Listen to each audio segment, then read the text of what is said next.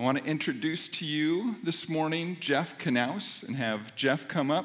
Jeff and I met 3 years ago when we were leading in a tech weekend for teenagers together. And I have stayed connected with him ever since then because I really, really like him. And he also is going through the commission pastor training. So I'm on the team in our region that oversees people going through commission pastor training and then examines them. And Jeff is at First Reformed Church in Sully, Iowa, and he is there. And not only do I like him in many ways, I really learn from him. Jeff is someone who loves Jesus, and he loves God's word, and he has wisdom beyond his years. He did live with Matt for a while, but we won't hold that against him. But anyway, so Matt and he were friends as well, but Jeff and I have stayed connected. And so as I was praying about this summer, he just kept coming to mind of let's have him come and teach here at Celebrate. So I'm grateful for him. I'm grateful for his wife, Allison. I'm also, they have a son, Jay, and Jay is going to be a superstar. I just know it. He is going to be a superstar in many, many ways. Mark my words, those of you who pay attention to Jay Knaus in the years to come. Anyway, I want to pray for Jeff and then just turn it over to him. So God, thank you for this man who loves you and who seeks after you and who prays and who's diligent and who's fun and who's joyful. And now what you've put in him as he has meditated on your word and reflected on your word for us today, would you fill him with your spirit, and would you fill all of us that we could hear from you through this man today? In Jesus' name we pray. Amen. Amen. Thank you, Andrew. I do like you as well. We'll say that up here up front. I do want to clarify something, though. The K is silent in my name, so if you come up to me afterwards... I thought you were joking. Oh, that was serious. All right. No, K is silence, right? I live in a Dutch town, but I'm German, so I'm kind of the outlier there, but it's all good. So, and if I do have lots of stories of Matt Van Zant from our time living together. So if you're curious what your worship leader looks like behind the scenes, just come ask me. Anna might know better, but I've got some fun stories from back in the day. So it is just an absolute honor and delight to be with you today, Celebrate Church. When Andrew asked me back a couple months ago if I would be willing to speak to you this morning, I was absolutely honored and humbled that I get to come before you and just preach and teach the word today. In getting to know Andrew over the past couple of years, I have heard a lot about you as a church, and I would just want to encourage you that you are being the hands and feet of Jesus here in Knoxville. It is so evident that you as a church love the Lord and love your neighbor, and God is at work in and through Celebrate Church. So just be assured and be encouraged by that you are the hands and feet of Jesus. So I'm excited to be here today. Before I dive in, just to tell you a little bit about myself so we can get to know each other a little bit, and feel free to come up to me after the service today. I would love to get to know you as well. So I grew up in a small town in eastern Iowa. I grew up in the church. My parents were very involved, but I never really knew the Lord until I got to high school, and I went to a camp out in Colorado where I met Jesus for the first time, which just totally changed my life and sent me on a new trajectory. I went to Central College, which I see a congregation of Central people up here, so go Dutch. It was while I was there that I met Allison Kretzinger, and we later on got married and had our son Jay, who will be a superstar one day in Andrew's words. Not my words, Andrew's words. But I was an exercise science major. I wanted to go on and do physical therapy or occupational therapy or go down the healthcare route. And while I was at Central, the Lord really worked in my heart and ended up calling me into full-time ministry. And so I have been in Sully, Iowa, which is a show of hands. How many people know where Sully, Iowa is this morning? Wow, okay. All right, our small little 900-person town is on the map, so I'm glad you guys know where Sully is. So we have been there for the past 4.5 years. I'm the youth director and just love working with students. God is doing some great things in Sully as well. But this morning we are looking at continuing this series that you as a church are walking through called Blessed.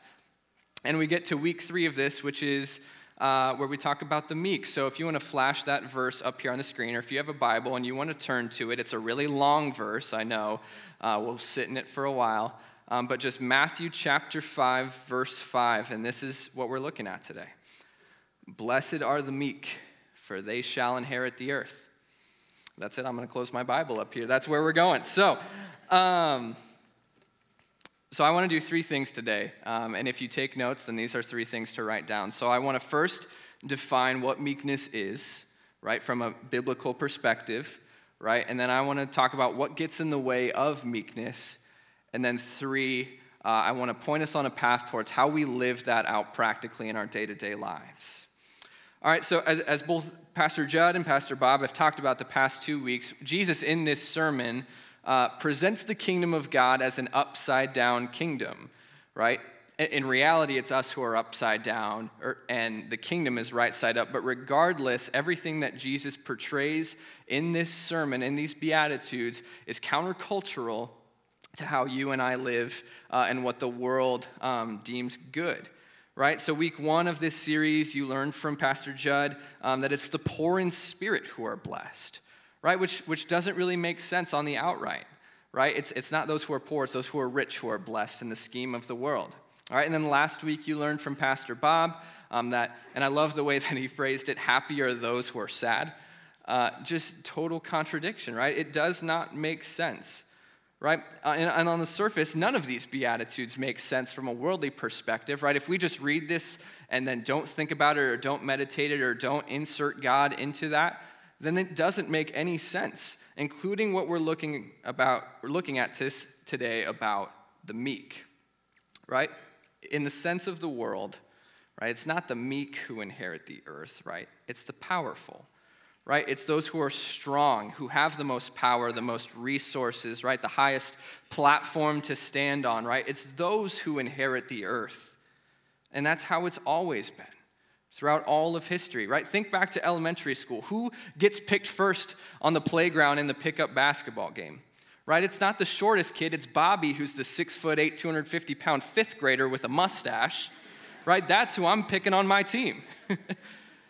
We honor the powerful. We celebrate them even, right? Who are our kids as role models when they're growing up, right? Celebrities, political leaders, professional athletes, those are our role models, and maybe even still for you and I today are as well.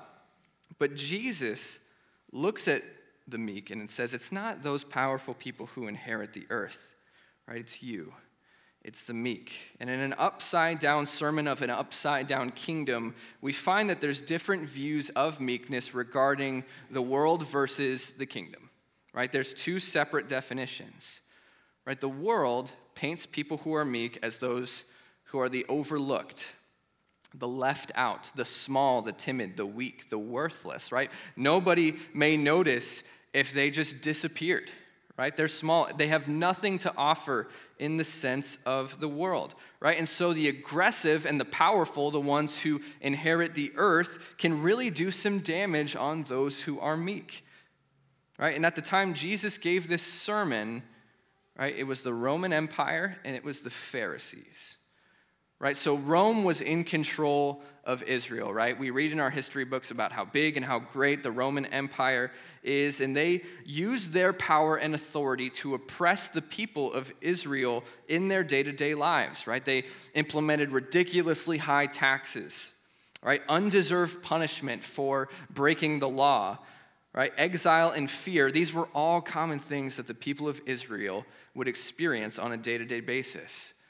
And there's no doubt that there were Roman people who were at this sermon listening to Jesus speak, right? And then there were the Pharisees, who were Israelites, the religious leaders, right, who took God's law and twisted it to make it almost impossible to follow, and then you were rejected and you were looked down upon if you broke that law in any way, shape, or form. So these people in Israel who are hearing this sermon are both being oppressed from the world, right, politically and just in their normal lifestyles. And then they come over here to the Pharisees who are saying, you're not good enough to be loved by God. And this is the meek that the world paints. All right, and maybe our view of meekness this morning is skewed as well, right? My first thought when Andrew gave me this passage to teach on, and I just kind of thought about what meekness was. We don't use that word a lot.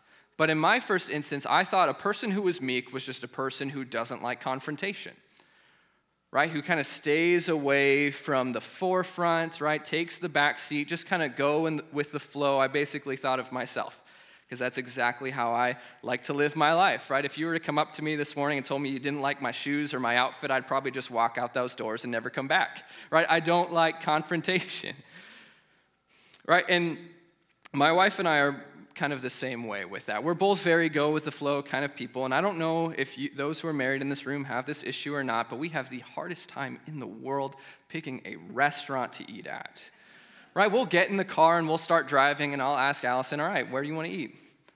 And she'll very lovingly go, I don't care, wherever you want. And now I'm getting frustrated, right? Because I want to be a good husband, and I don't want to eat where I want to eat. I want to eat where she wants to eat, right? I want to serve her, right? And I want to eat where she goes. And I'm like, all right, come on, really, like, where do you want to go eat, right? And then it's just a back and forth, and then hours later, we just end up at like a Culver's drive-thru because we can't pick anywhere to eat. and while that's funny, right, that's truly what I thought being a person of meekness was like. And as I dove into this passage, I realized that that's not what a person of meekness really is.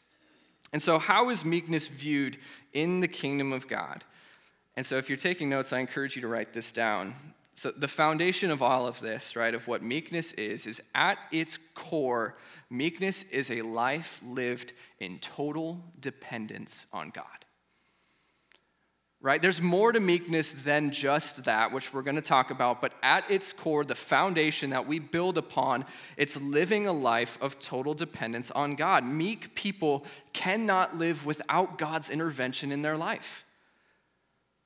Right? It's like the prayer you heard earlier, the oxygen we need, the breath we need. We can't breathe without God. We need him in all things in our life. And when we live that way, when that's the foundation that we build upon, we develop qualities of meekness, right? The first being a quiet strength, right? Meekness is strength under control, right? The powerful in the world, they showcase their strength. They flaunt it, right? Professional athletes show how dominant they are. Countries show off their military and all of their weapons, things like that. They flaunt their strength, but the meek have strength, and they keep that under control.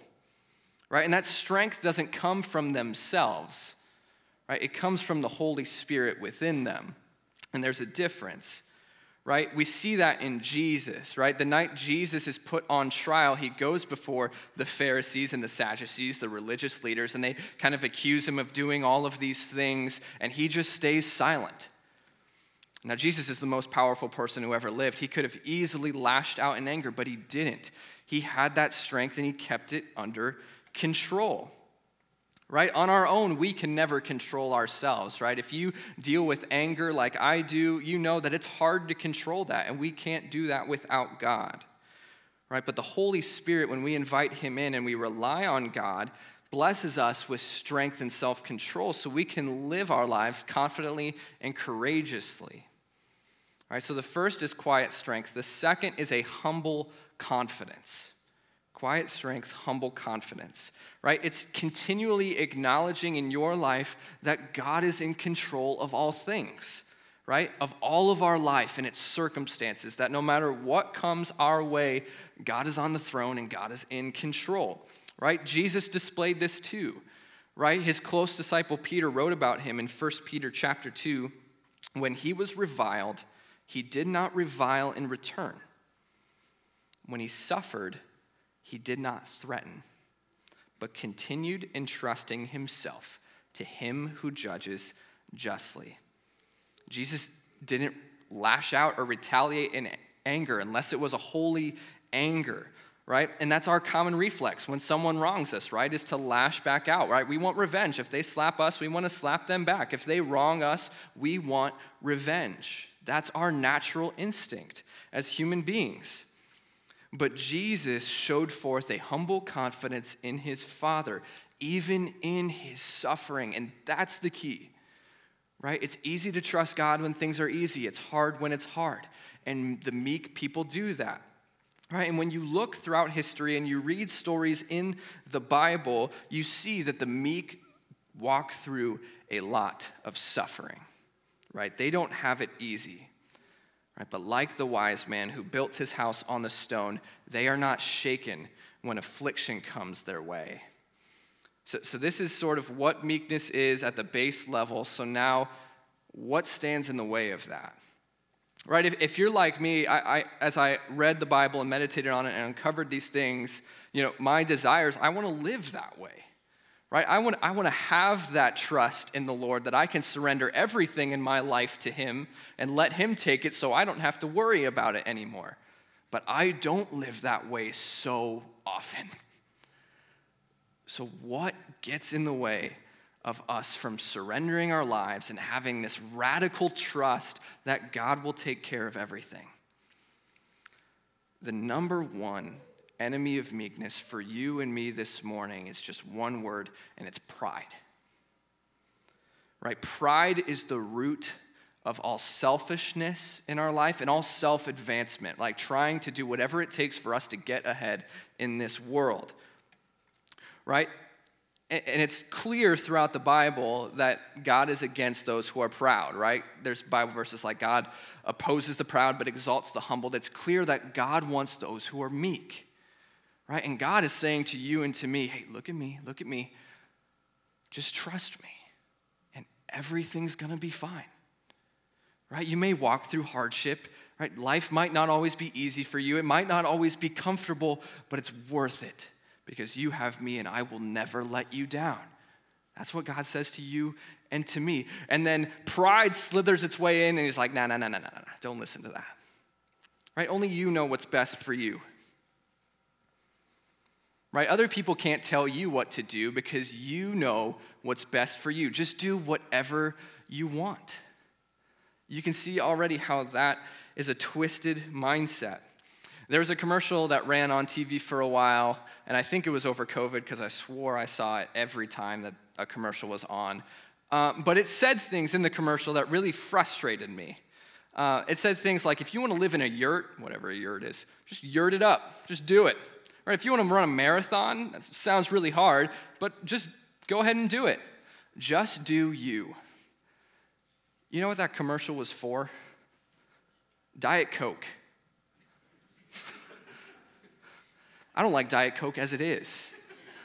Right? If I'm going to drink a Coke, I want the full sugar Coke, right? But if a soft drink company is telling us and proclaiming like a self-gospel, right, then that's evident that something is really wrong in our culture and in our lives. Right? Pride looks only to the self. It doesn't look to anybody else. And that's the opposite of what meekness is. All meekness is looking to others and looking to Jesus in everything in life. And pride can take its form in two different ways. Right? Number one, it says, I'm so good. Like, I am just crushing my life. I have everything all under control. I am the best of the best. And you just feed your ego. Right? If you think life is all about you and that others are just around you to cater to you and your needs, then pride might be an issue. But from my experience and the people that I interact with, it's less of that manifesting in someone's life, and it's more the second one, which is I'm no good. And that's my wheelhouse, right? And it's so easy to just miss the mark by so little with this mindset, right? Of course, in the Bible, we are called, right, to die to ourselves and to live for Christ, to humble ourselves, or as John the Baptist says in John 3:30, he must become greater, I must become less. But what can happen, Celebrate, is we can take that mindset just a little bit too far and develop this false humility, and we begin to see ourselves as worthless, meaningless, useless. Right? We take it just a bit too far. When I was in junior high, I was given the nickname Empty Seat. Right? My classmates just saw my value as an empty chair, right? No one would care if I just left. And as a junior high kid who's kind of wrestling with his identity, that's hard to hear. And that took root in my life. And maybe you've had someone say something like that to you as well. Just a word or a phrase or a comment that really took root and made you believe God could never love me. I let other people down all the time. No one would care if I just disappeared. I mess up so often. Who could love someone like me? And of course, celebrate, that's not true, but we believe it, right? We grasp that and we believe that it's true in every instance of our lives. And we may even think that it's honorable to think that way, right? That somehow we are so humble that we have a low view of ourselves. It's not honorable, right? You are beloved, made in God's image, bought with a price. That's how we're called to live, right? I'm no good is just pride taking a different form because everything's still all about us. I'm no good. I'm useless, right? We want someone to come and to fix it for us. And so how do we get past this, right? We have this problem. How do we get past it, right? We overcome pride. And we get rid of it when we first, as Pastor Judd said, week 1, recalibrate, right? We recognize that it's there, right? That's what the poor in spirit do. They recognize that they're broken and that they are spiritually barren. And then we mourn it, like Pastor Bob said, right? We mourn that it's there and we long for comfort and a new life. And then we say with that humble confidence of the meek that God is good. God is good. We put to death our pride when we do what the author of Hebrews calls us to do, and I think it's going to be on the screen, when he says this: "Therefore, since we are surrounded by so great a cloud of witnesses, let us also lay aside every weight and sin which clings so closely." And here's the key: "And let us run with endurance the race that is set before us, looking to Jesus, the founder and perfecter of our faith." When we take our eyes off of ourselves and let go of trying to control it by then placing our lives in the hands of Jesus, we take the first step towards meekness. And that step is a step into our inheritance, which is the kingdom of God and all the wonderful riches and blessings that are a part of that, which we'll talk more about later. But it also brings about a call and a lifestyle change for you and for me. So how do we live this out? There are 4 aspects that I have found of that call. Number 1, which I think is going to be on the screen as well. The meek recognize that nothing is theirs, but everything they have has been given to them by God. Right? King David prayed in 1 Chronicles chapter 29 and said, "But who am I and who are my people that we could give anything to you?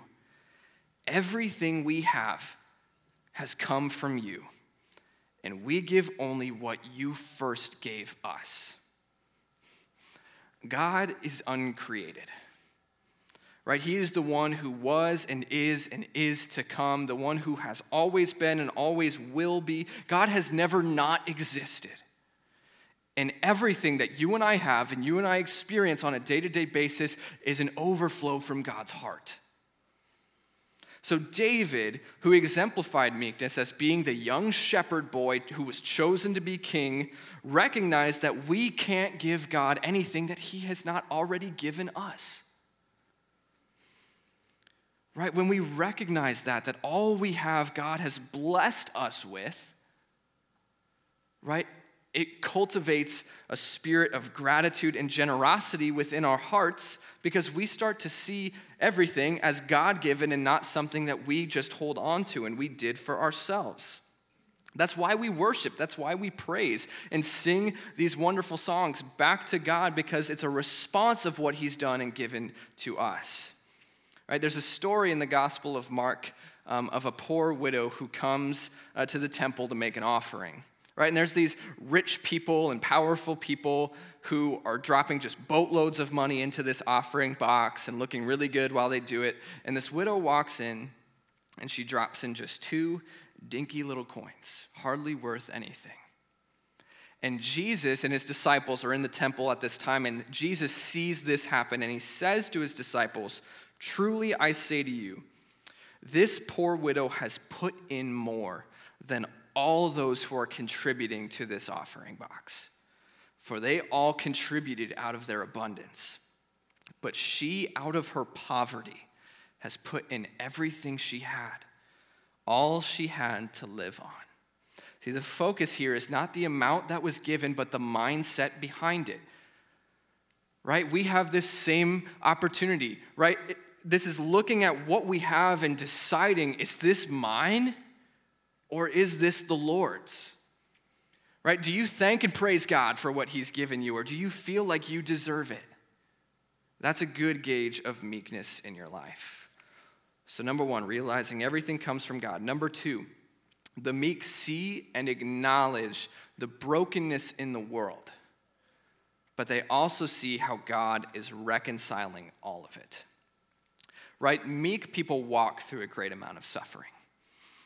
Right? They're not foreign to that, but they know that God is working through brokenness. Right? There's no better picture of this than Jesus himself.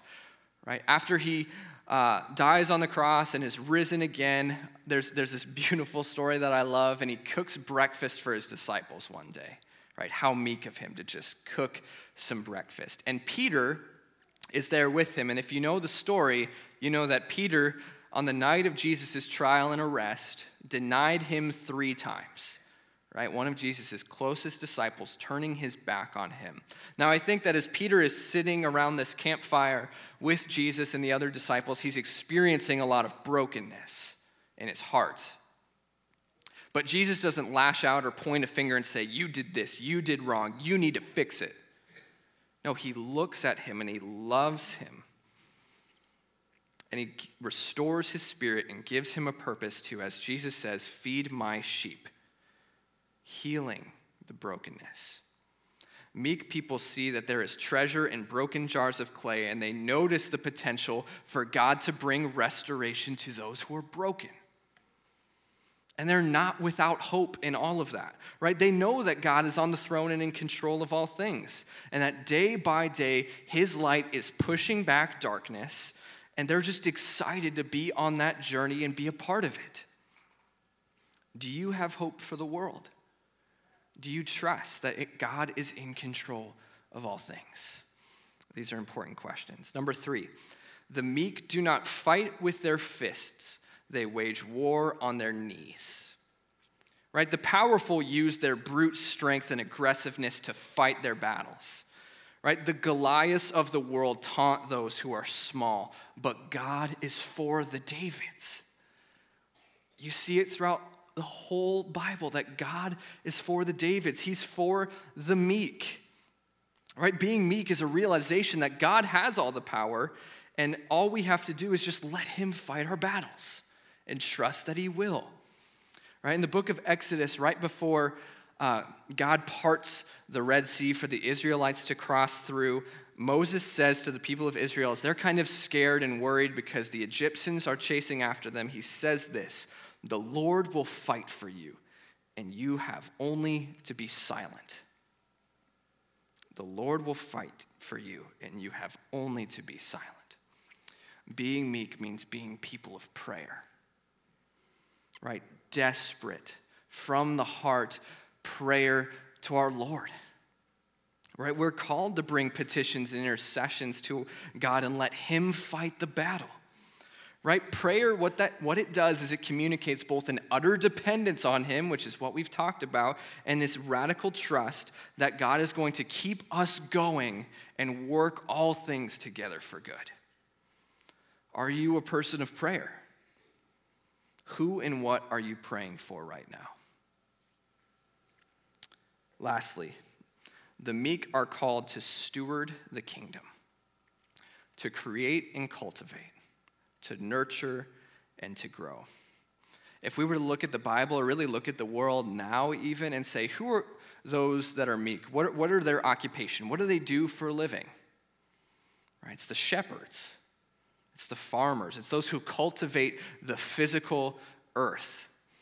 And in the same way as a shepherd tends a flock, or a gardener tills the ground and cares for the crop, you and I are called to cultivate the kingdom of God. And we do that through discipleship, through doing life together, sharing life, sharing our hearts, pointing each other to Jesus. I can think back on men and women in my life who have seen my brokenness, but who saw incredible potential for the Lord to do a work in my life. And I think about their names, and I hope you have those names as well, of how they have just built up my spirit and how my faith has just grown because of their impact on my life. Church, that's what you and I are called to do, is to see each other as children of God, and though maybe broken or maybe grief-stricken or cast down, but to pick each other up and call out what God is doing in our lives. That is how we nurture and grow the kingdom. So who are you discipling? Who are you trying to point, like John the Baptist did, to our wonderful Savior? Who are you discipling? The meek that Jesus mentions today in Matthew 5:5 live by these principles, and they commit their life to them. And as we see, Jesus promises them reward if they do. And I'll invite the worship team back up at this point. Now, at this point in the message, you may be thinking to yourself, Jeff, what's the point? Right? Why should I pursue this? Why should I be meek? And it's a valid question to think about, is it not? Right? Meekness will not get you anywhere in this world. It just won't. We're not promised that. Right? It won't bring you fame or recognition. So what's the point? Right? If you want a life of comfort and pleasure, then meekness is not the path to take. And that may be true. But that path, friends, leads to nowhere. Right? We are called to meekness not as a means to an end, but simply for the sake of being meek. We are called to meekness because that's what Jesus is like. Right? Since we Christians are little Christ, we are called to be like him in all ways, including his meekness. Friends, hear these words of the Apostle Paul from Philippians chapter 2. This is the mindset of the meek.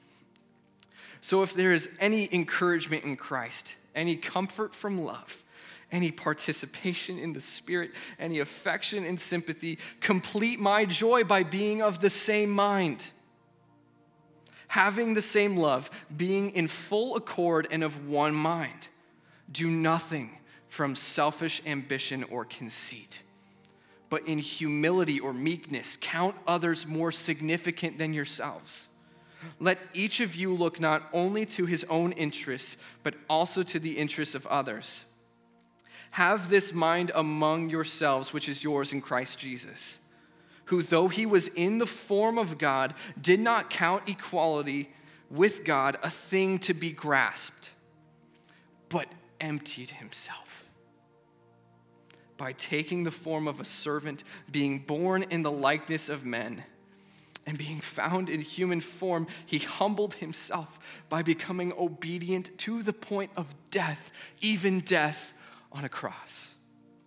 Therefore, God has highly exalted him and bestowed on him the name that is above every name, so that at the name of Jesus, every knee should bow in heaven and on earth and under the earth, and every tongue confess that Jesus Christ is Lord, to the glory of God the Father. Friends, if God himself chose not to pursue a platform or a status, but instead emptied himself by becoming a servant, how much more should we crucify the desires of the world in our own lives? Jesus had it all. And while he never lost it, he loved you and I so much that he would become meekness in the flesh. He stepped into our mess, became our mess, so that you and I could have the freedom from the bondage to pride and sin and receive the kingdom of God. Wholeness, beauty, freedom. His life on earth was lived in total dependence on the Father all the way to the cross for you, for me, and for all of us. And we're called to that same mindset. right? We are called to carry our crosses, as the Bible says, as Jesus himself says. And that seems pretty harsh, right? That seems hard, right? Even Jesus couldn't carry his own cross. He had to have someone help him. How could we ever expect to carry ours? But friends, hear these life-changing words of Jesus from Matthew chapter 11. It's the invitation for you this morning.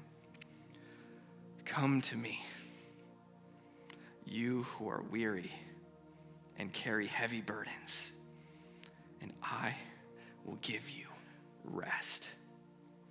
Take my yoke upon you and learn from me, for I am gentle and lowly in heart, and you will find rest for your souls. For my yoke is easy and my burden is light. My friends, are you tired this morning? Are you weary? Are you anxious? Are you longing to belong? Are you searching for a purpose? Are you desperate to feel loved? Are you looking for a Savior?